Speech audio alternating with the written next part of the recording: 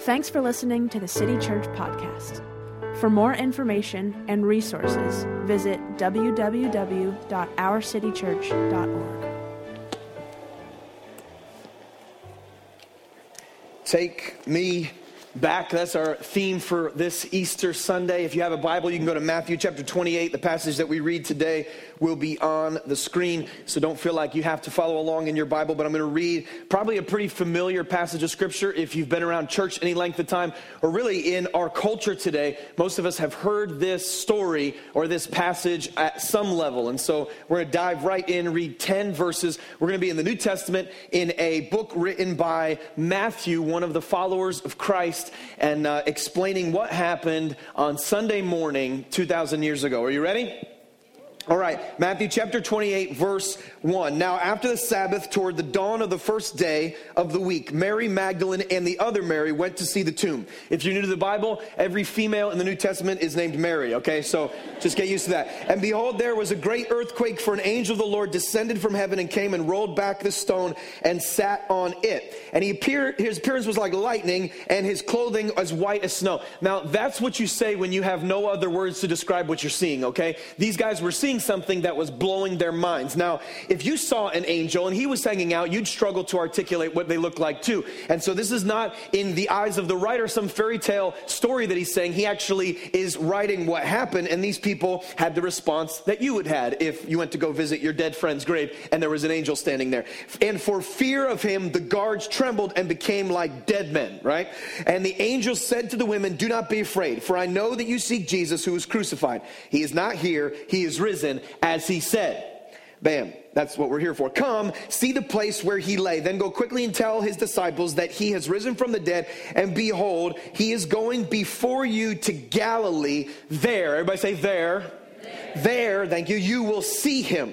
See, I've told you. So they departed quickly and ran from the tomb with fear and great joy and ran to tell his disciples. And behold, Jesus met them and said, "Greetings." So he showed up early. Isn't it good when God shows up early? Don't we all like it when God shows up early? That's wonderful. So he says, "Greetings." They came up and took hold of his feet and they worshiped him. Then Jesus said to them, "Do not be afraid." Obviously, they were scared, right? "Do not be afraid. Go and tell my brothers to go to Galilee, and there, yeah, good. They will see me. There, they will see me." So like we said, today's sermon called Take Me Back. Let's take a minute and just pray as we reflect back on an old story and see ourselves in it. God, we take this moment to pause from our busy lives. I know that many of us have things going on later this afternoon and all types of responsibilities. We're important people and all these different things going on.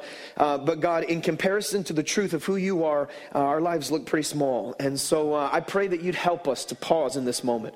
Help us, God, to slow down for just a couple of minutes and listen to the voice of your Spirit. God, I pray that you meet every one of us exactly where we're at. And that somehow, by the miracle of heaven, that you would take these words and that we would not hear the voice of a man, but that God today, through the noise, we would hear the voice of God. We open up our hearts to you. In Jesus' name, amen. Mark Wessels was a dog lover. Do we have any dog lovers in the room? People who love dogs? Okay, awesome. Great. If you love cats, there's a different church that you can go to. So God bless you as you leave this morning.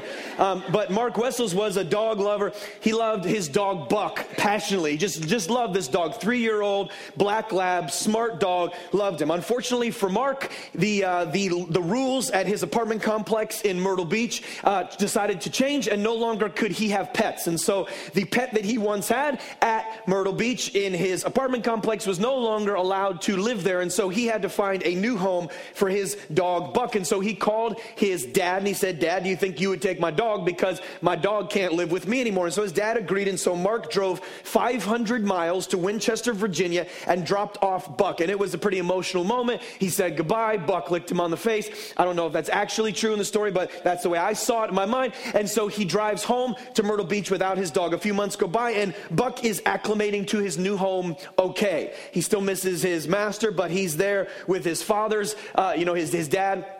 his master's dad, and so he's there for a few months, and then one day, Buck disappears, okay? He disappears, and so dad calls his son. He says, Mark, we got a problem. Your dog has disappeared. I don't know where he is. He's gone, and so weeks go by, months go by. They don't know where he is. They put up posters. The dog is gone. After a few months of not knowing where Buck is, he shows up again in Myrtle Beach, just a couple miles from his master Mark's home, traveling 500 miles on his own to get home to his master. Now, I know that you think, oh yeah, I saw that movie. No, this was real.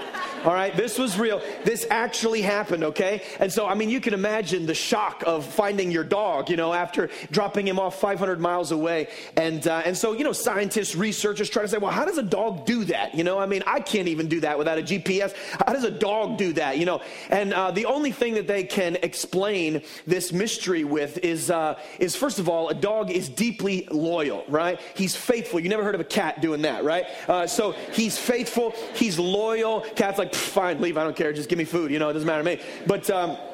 But he's deeply loyal, he's deeply faithful, he's committed to his home. But then the other thing that's interesting about a dog is that they have this incredible sense of smell.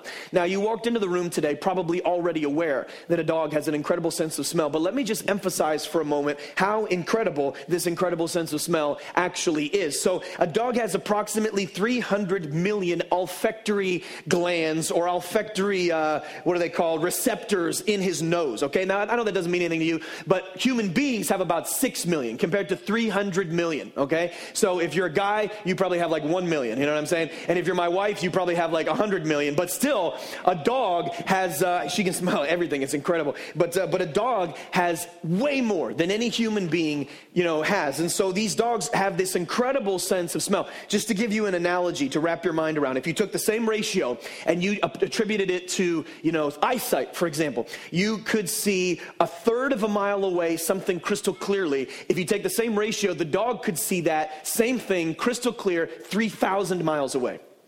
Okay, so that's how accurate, saliva go down the wrong pipe. How accurate a dog's sense of smell is. It seems that God has given canines both a deep commitment to home and this incredible capacity to smell their way back there. What I want to suggest to you this morning is that what God has given dogs in the natural, he has given humans in the spirit. That there is a spiritual reality that you and I can't see, but you have this capacity to sense its fragrance and to follow it. You have the capacity to smell the divine. You have inwardly a sense that enables you to become aware of something beyond yourself, okay?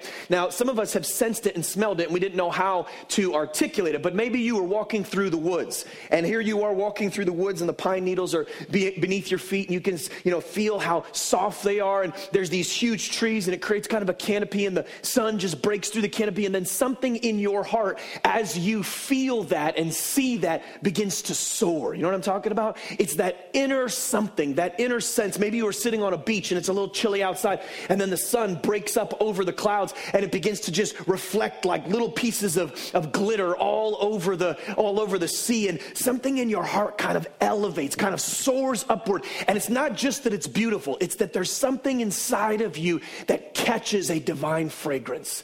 That's what I'm talking about. Maybe you sensed it when you looked into the eyes of your newborn baby, and there they are, and they're wiggling around, and you're looking at them, and you sense this something, this divine awareness. Maybe you sensed it when somebody gave you a hug. Maybe you sensed it when you lifted your hands or started to sing one of the songs that we sang this morning. But something inside of you becomes aware of this divine, this sense, this inner understanding. It's like a dog's inner sense of smell. You have this supernatural inner sense of smell. Now, for most of us, stay with me this morning, for most of us, that inner sense of smell gives us an awareness that God is real, that God is there, but we still feel far from him. We still feel distant from this divine being. We still feel far away from the reality of a relationship with God. And so this far awayness has all types of reasons behind it, but the biggest wall separating us from God is this deep inner darkness, this sense of our own guilt, this sense of our own brokenness. So we have this shame, this lust, this greed, this pride, this fear, fear, this anger, this bitterness, this unforgiveness that seeps into our soul, this selfishness that gets on the inside, and it seems to create a barrier between us and God. The scripture calls that darkness on the inside of you sin, okay? This darkness on the inside, the scripture describes as sin. And so we're finding ourselves, if we're honest, with an awareness of God. This is your personal experience, I can tell you. That awareness of God, but I don't know, he just seems far away, he seems distant, seems far from me. And that distance is attributed, according to the Bible, from this place called sin, this sin that keeps us separated. And so it's kind of like, a date with your ex-wife. It's like, I don't think she wants to see me, right? Maybe you don't have an ex-wife, but you get the analogy, you know what I'm saying? I don't think I want to see her, and I don't think she wants to see me. She's probably not the number one person that wants to hang out. This inner something that keeps me from God. I want to suggest to you this morning that as we read a passage in the scriptures today, that the disciples, if anyone ever felt this far away feeling from God, it would be these disciples. See, for 3 years, if you know the story, they followed Jesus around, okay? And they saw him heal the sick people, and they saw him raise dead people. They saw him walk on water and speak to a storm, and it listened. I mean, wow, that's pretty significant, right? And the whole time, Jesus is saying, hey guys, it's going to get tough. People are going to try to kill me when we go to Jerusalem. And they're all like, listen, Jesus, we're in it. We're in it to win it. If they go after you, they're going after us. They're going to have to get through us. Bam. And in the moment where Jesus gets betrayed, they all run and hide. Okay, that's the story. They all run and hide in the woods. And so they're hiding, they're afraid, and they watch from a distance as their king and as their Lord and as their leader gets brutally beaten and killed. Okay? Now, 3 days later, I can guarantee you that they're all walking around with a deep sense of shame, a deep sense of distance and darkness, a deep sense of failure. Like, why did I turn my back and sell out when God needed me most? Take a look at verse 10 with me in the little passage that we just read. Jesus says this, do not be afraid, but go and tell what's that next word? My brothers? I mean, think about all the words you would use to describe your friends that just bailed on you and sold out 3 days earlier. I don't know if brothers would be at the top of your list, right? I mean, I can think of a few other words that you might think of, but brothers is probably not your church. Stop thinking about that. A few other words that you might come to mind, but brothers is probably not it. It's so interesting to me that Jesus is describing the individuals who just betrayed him 3 days earlier, and he's describing them as brothers. He's saying, go and tell my brothers that I want to meet them in Galilee. This has huge implications for us today. I want to give you 4 observations this morning. You can jot them down if you like, or just listen to them. But 4 observations that we can pull from this story about our lives, okay? Because the scripture was given to us not just so that we would know the story, but so that we would also know our story, okay? And so 4 observations. One really quickly is super simple. God wants to meet up. He wants to meet up. Now, interestingly enough, he doesn't just want to meet up with his disciples. He wants to meet up with you. And when this gets into your bloodstream, it shifts the way you think about life. Like, hold on a second. God wants to meet up with me? Like, yeah, God, he wants to meet up with you. He wants to meet you somewhere. Jesus said he came to seek and to save those who were lost, okay? And so he's looking for you. He desires to meet up with you. Raise your hand if you've ever heard of the website meetup.com. Meetup.com. Anybody? 2 of us. Great. Okay. So meetup.com is a pretty big deal, and it makes you mildly lame because you don't know about it, all right? Meetup.com is a website where strangers with common interests can get together and meet up, all right? And so you might like art projects or playing tennis or doing dog activities or playing board games or, whatever, archery or hiking or whatever it is. And if you sign up for meetup.com, you can find other people in your area that like the same thing, and you can go on an excursion with them and do something and participate together, okay? It's a pretty big deal, by the way. 21 million people subscribe to meetup.com, 193,000 groups. So it's interesting that you may have some strange little, thing that you like to do, like you like to knit, that there are hundreds of other knitters all around you that you are not aware of because you never visited the website and met up. Now you know. I get 5% on everyone who signs up today. No, I'm just kidding. Some people are like, I knew there was something about money. I knew it. No. Relax. It's going to be all right. What if God had been wanting to meet up with you all along and you just didn't know his website? What if all along he's been wanting to meet up What if all along he's been calling you? You know that thing inside of you that longs for relationship? That longs for community, that wants to have a tribe, that wants to be known, that wants to have family around you, that wants to have a band of brothers. You know that deep inner something that longs for communion with others? Now, there's a natural aspect to that as a human, but there's also a divine aspect to that. As you begin to sense inwardly that desire for community, if you're paying attention, you'll begin to smell the fragrance of the divine. Your heart longs for more than just a friend. It longs for relationship with your Creator. He wants to meet up. He wants to meet up.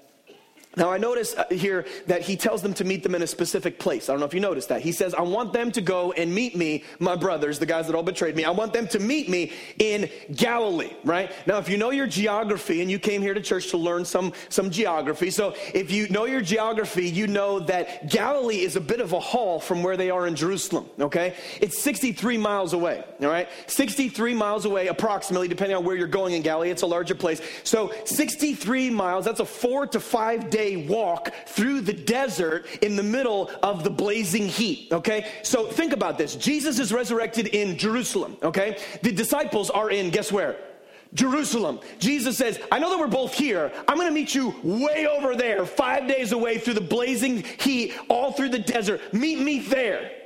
And I can imagine that some of them were thinking, is there not any coffee shop available here in Jerusalem that we could connect? I mean, does it have to be, that far? This is not a convenient plan, God. Maybe we could meet a little closer since we're already here. That would be advantageous. Second observation I want to make today, God often chooses an inconvenient place. He often chooses an inconvenient place.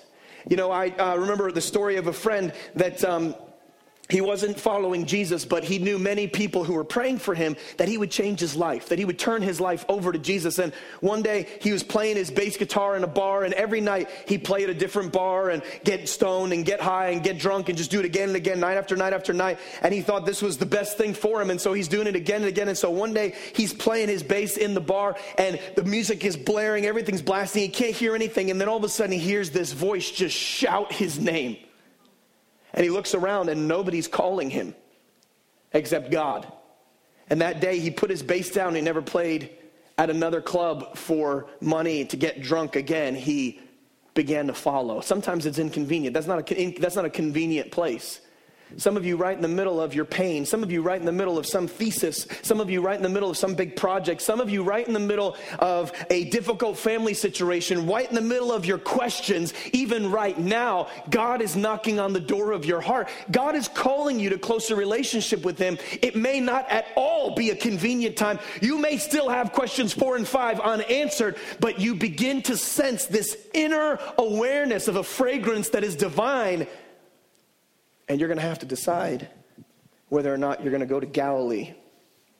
God often chooses inconvenient places. Now, I want to emphasize the fact here that Galilee was not a foreign place to these people, okay? It's not like he just randomly picked, Timbuktu on the map. Galilee was a very familiar place. Galilee was a place where all of the disciples had grown up. Galilee was a place where Jesus himself had grown up. And so it was a place that was very well known. In fact, it was the place where Jesus began his ministry. Stay with me this morning. So of the 33 most noted miracles that Jesus performed in the Gospels, 25 of them occurred in Galilee. Of the 32 most well-known parables that Jesus taught, 19 of them were taught in Galilee. His first miracle was in Galilee. Very good, yeah. He taught in the temple, mostly in Galilee. He healed the sick in Galilee. When he walked on water, it was the Sea of Tiberias, actually, but Galilee is another name for the same sea, so you got it right anyways, even though I kind of tricked you, I led you to that one. But so Galilee was a very well-known place, right? It's a place that's saturated with memories, okay?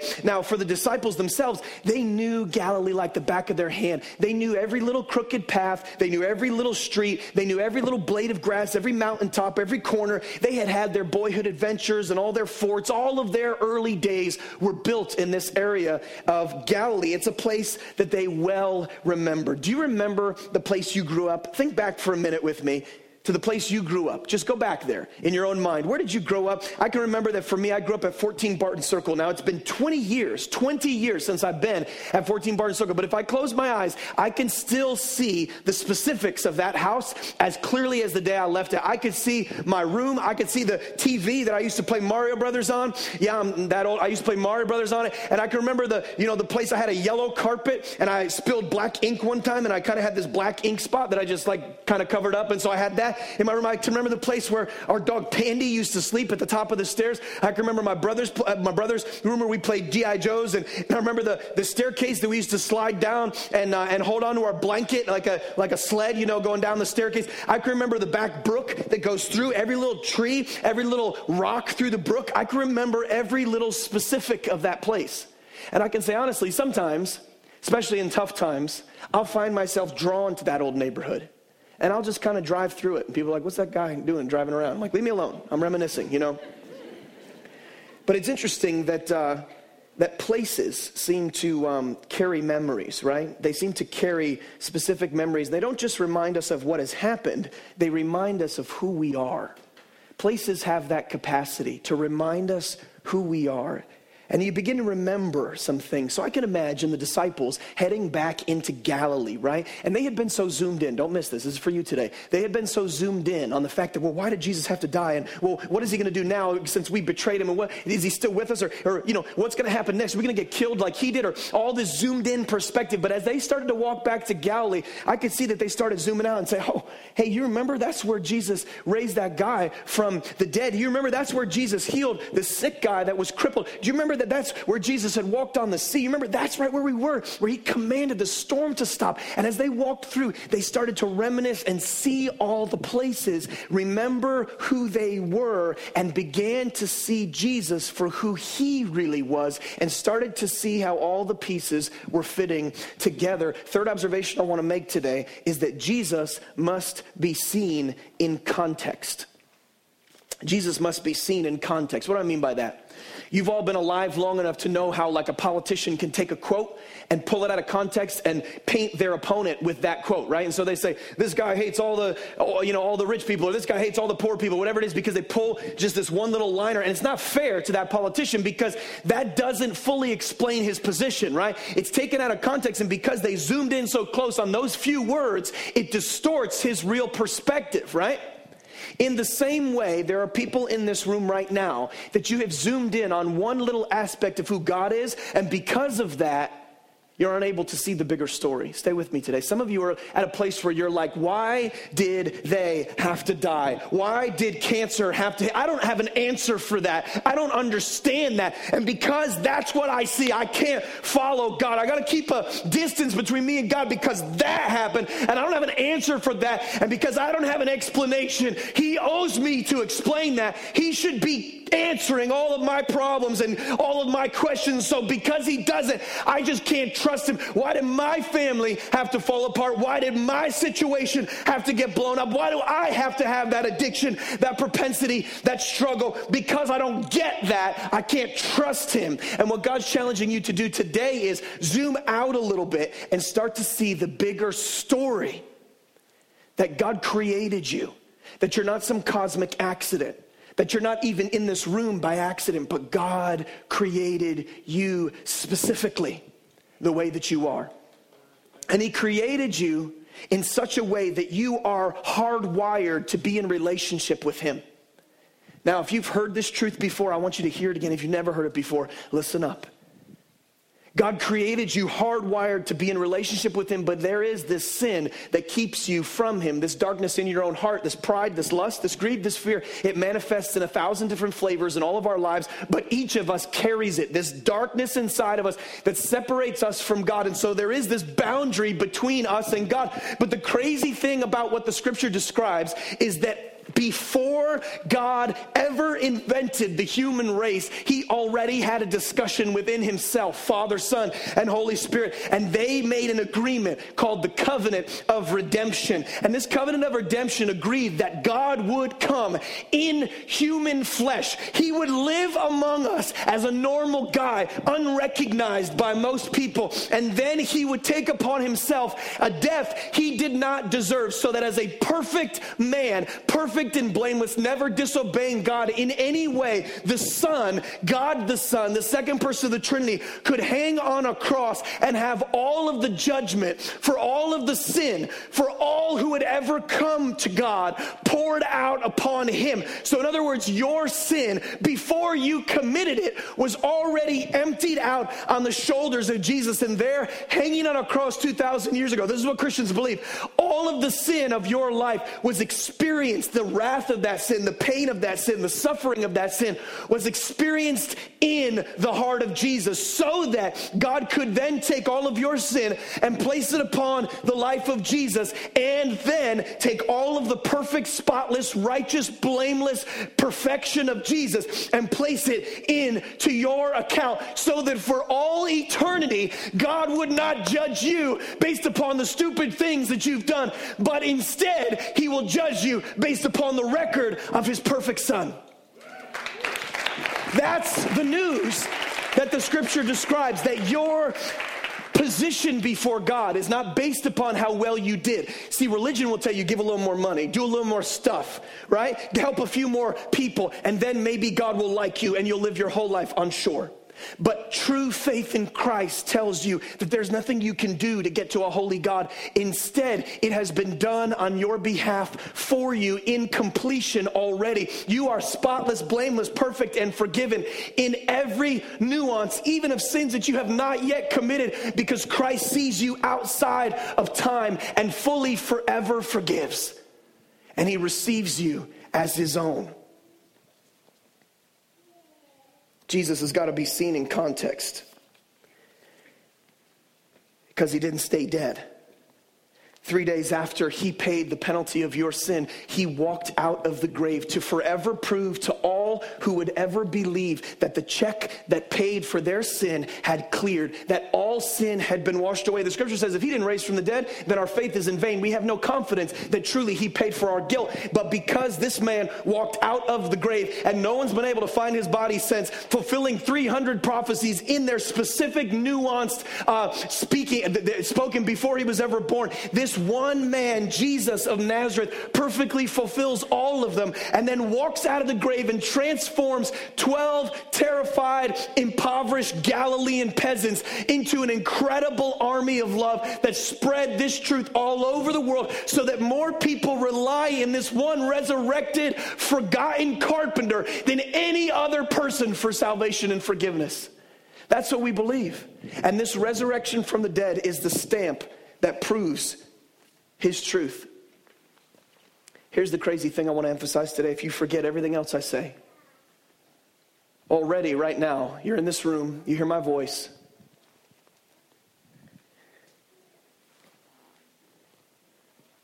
You smell that? Inwardly, that's the fragrance of truth. When I was just speaking there, something inside of you was beginning to come alive. Something inside of you was beginning to say yes. Something inside of you was opening up. What you're smelling there is the same thing Buck smelled from 500 miles away. He smelled the scent of his master. And inwardly, you can smell the scent of your Creator when his truth is proclaimed.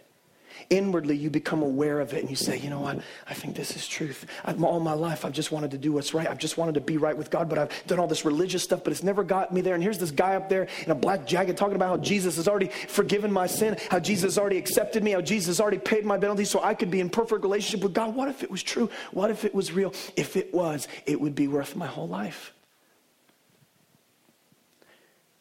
I want to emphasize one thing. Jesus says in John chapter 6, whoever comes to me, I will never cast out. Whoever comes to me, whoever comes to me. 5 words I want you to remember this morning. It's my 4th observation, real simple. Jesus will take you back. Jesus will take you back. Jesus will take you back.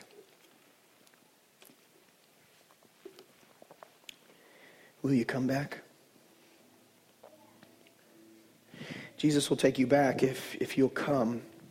The penalty of Christ paid on the cross, the penalty that he paid must be received.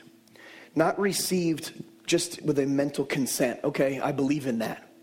But relied upon and embraced. In other words, it's as if you were drowning in the ocean and someone said, here's a life jacket. And you said, I believe in that life jacket. That doesn't help at all. You've got to grab a hold of that life jacket. You got to put it on. You got to buckle all the straps. You got to say, this thing, I don't care what I lose. If my shoes fall off, if my wallet comes out, it doesn't matter. If I got this life jacket, it's the most important thing. I am going to cling to it because it keeps me from drowning. This is what it means to rely on Christ. That I throw my whole life on him, that I give my whole self fully to him. This is what it means to trust in Christ. When the scripture says, come to me, when Jesus says, I'll take you back, it's not just a mental decision, it is a personal surrender. I wonder if you're sitting in this room right now, you can hear my voice, if you're at a place of peace with God. Because I promise you that God wants to meet up. He wants to meet up, but it may not be convenient according to your standards. He may not be exactly the convenient place because you got to see him in context. You got to zoom out and see the great story, not just your issues or struggles. Here's what I found. When you trust him with the big story, he starts to answer the specifics of the small story. But if you would just zoom out and see the great plan of God, that his love is so perfect, so profound and complete, that he gave his son for your sins, that he rose from the dead to prove that it was completely paid, and that now you are at a place where you must throw yourself upon that thing, that trust, that truth.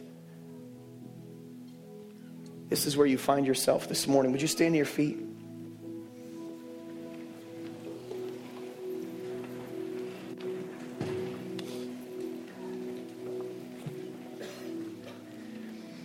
I just want you to do just a little exercise with me. If you would, if you don't mind, just take a moment and close your eyes. Just take a moment and close your eyes. As we prayed about this Easter Sunday, the thing that we wanted to emphasize today is this idea of taking me back. So with your eyes closed just for a moment, I just, wherever you're at in your faith walk, just take a moment and close your eyes.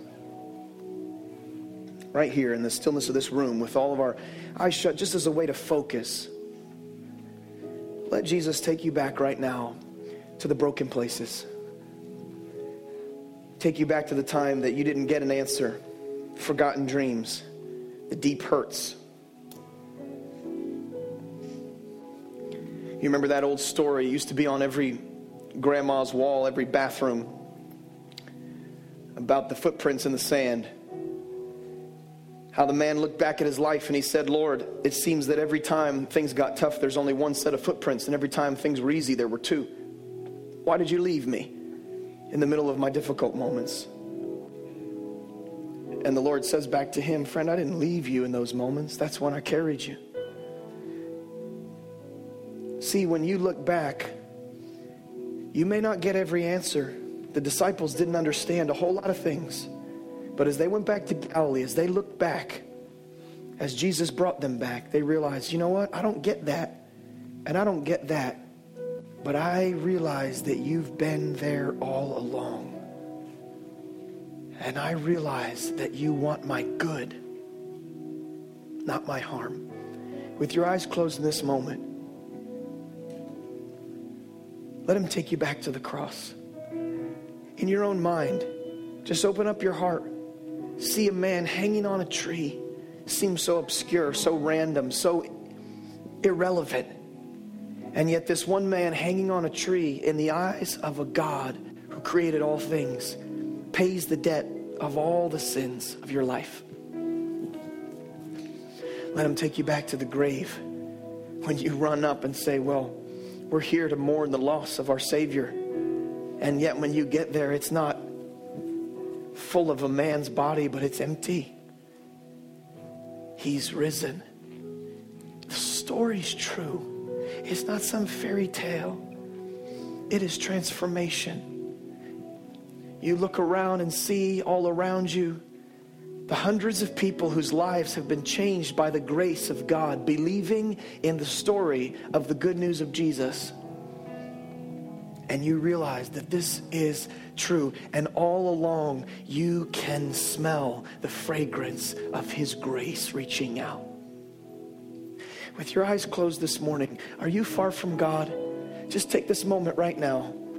This is what the scripture calls a kairos moment, a divine moment. Not every moment is created equal. This moment is special. This moment is divine. In this unique, specific moment, right now, right here, God is asking you a simple question. Will you come? Will you come with all your baggage, with all your fears, with unanswered questions? Will you come? Will you come right now? Will you come? You can sense Him on the inside, but will you choose Him? See, life is desperately short. And before we know it, we'll stand before our Creator and our eyes will behold Him. But until that day, you have a choice right now, right here, to come. Will you respond to His call and find life? When you throw yourself on God, when you trust in Jesus as your Savior, when you surrender your whole heart to Him, He comes and He fills you with His peace, with His assurance. You're here today, and maybe you feel far from God. Maybe you've known all the religious answers, but you've not walked with your Creator. This is your moment to surrender your life back over to Him. Maybe this is news for you and you haven't heard these words before. Friend, this is your moment right now to surrender your heart to Him. Cross the line of faith. Dare to believe. Risk and trust now. Will you choose God? Will you surrender your life? With your eyes closed in just this moment, a personal moment between you and God. With your heart still and your eyes closed, will you respond with a yes and trust in Christ to save you, to forgive you, to accept you, to adopt you?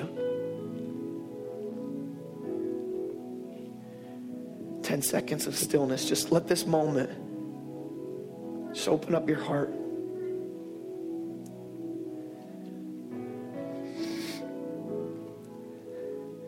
On the count of 3, I'm going to just ask you, if you are at a place where you say, Justin, I'm far from God and I need to turn my life over to Him. God knows your story. He knows the specifics of your life. You might be 52 years old or 14. You might be 86. No matter what your story is, you say, today I came in far from God and I need to give my life to Him. I need to surrender to Jesus. I need to open up my heart to Him. I'm going to count to 3 in just a second. Then I'm going to ask you, after I've counted to 3, just to raise your hand. This is your physical symbol of surrender today. This is your moment to say, I trust, I turn, I throw myself on the cross and on what Christ has done for me. I believe and I receive personally right now. 1, 2, 3. Stick up your hand. Say, that's me. God bless you. God bless you. Stick up your hand. Say, that's me. God bless you. You can put it down after you've put it up. Say, that's me. God bless you in the balcony. Anybody else say, that's me. I just need to turn my life over to Christ right now. God bless you. You can put your hand down. Anybody else say, that's me. I just need to turn my life over to Christ. All across the room. Anybody else say, that's me. Thank you, Jesus. Say, that's me. I need to trust Him. I need to turn my life over to Him today. I need to surrender to Him. He knows your story. He knows the specifics of your life. And this is your moment. This is your time.